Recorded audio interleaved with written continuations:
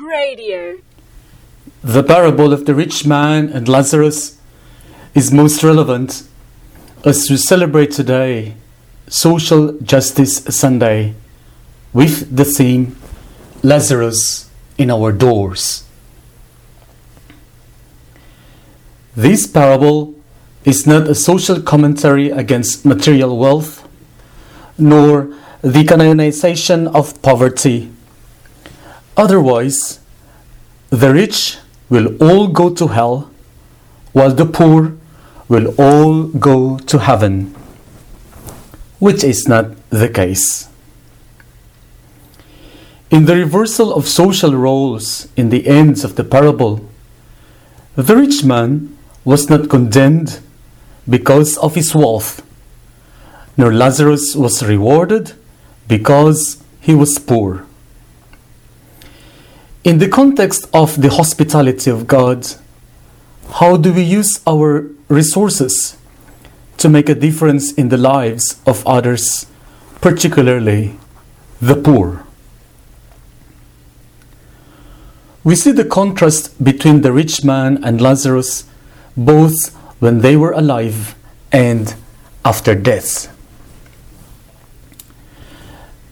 The rich man was dressed in fine linen and feasted every day, while Lazarus was covered with sores and begged for scraps falling from the rich man's table, with dogs licking his sores.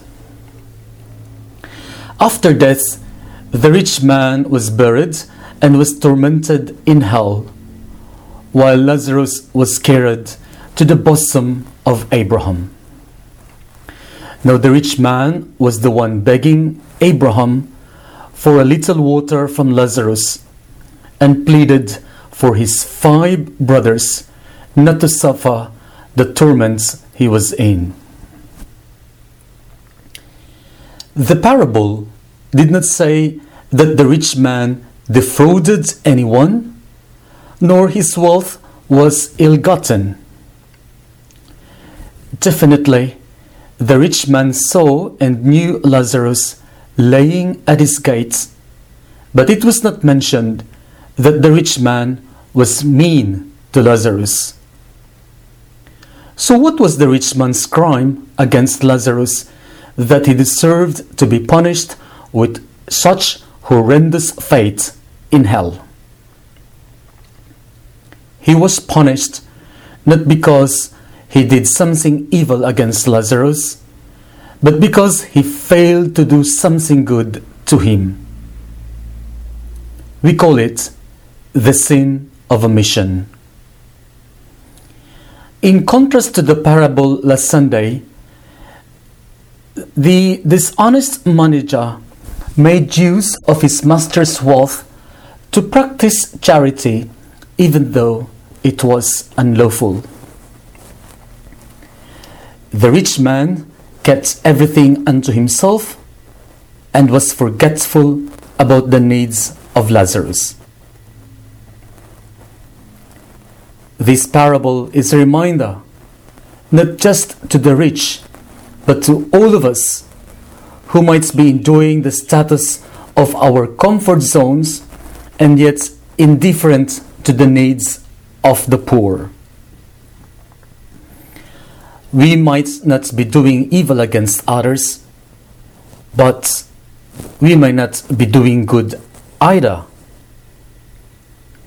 During Judgment Day, we will be judged not by the prayers we have said, nor the acts of piety we have practiced, but by the charity we have done or failed to do to others. Lord, when did we do this to you? As long as you did it to the least of my brethren, you did it unto me. Lord, when did we not do this to you? As long as you did not do this to the least of my brethren, you did not do it unto me. In Matthew chapter 25. I see this parable concretely in the current situation of my country, the Philippines. I see Lazarus as the Filipino lying in poverty, while the rich man, under the masks of senators, congressmen, and government officials, are feasting on the $250 million pork barrel scam. It scandalized the nation when these leaders, whom we look up to and even call them honorable, are plundering the money that belongs to farmers, fishermen, and the poorest of the poor. Justice demands more than just the conviction of the criminals, but the full restitution of funds and awarding them to Lazarus of the Philippines. Whilst we believe in the justice of our country, we also hope that divine justice is served, not just in the afterlife, but in the here and now of the poor Filipino people. This parable speaks to any corrupt government in the world or institutions and individuals that capitalize on the poverty of its people. In this crime against humanity, the cry of justice by the poor will be the doom of the perpetrators. We have to recognize that Jesus is the Lazarus who gives us opportunities to be truly rich. Otherwise, we fail to encounter God in the many surprised divine visitations of our lives.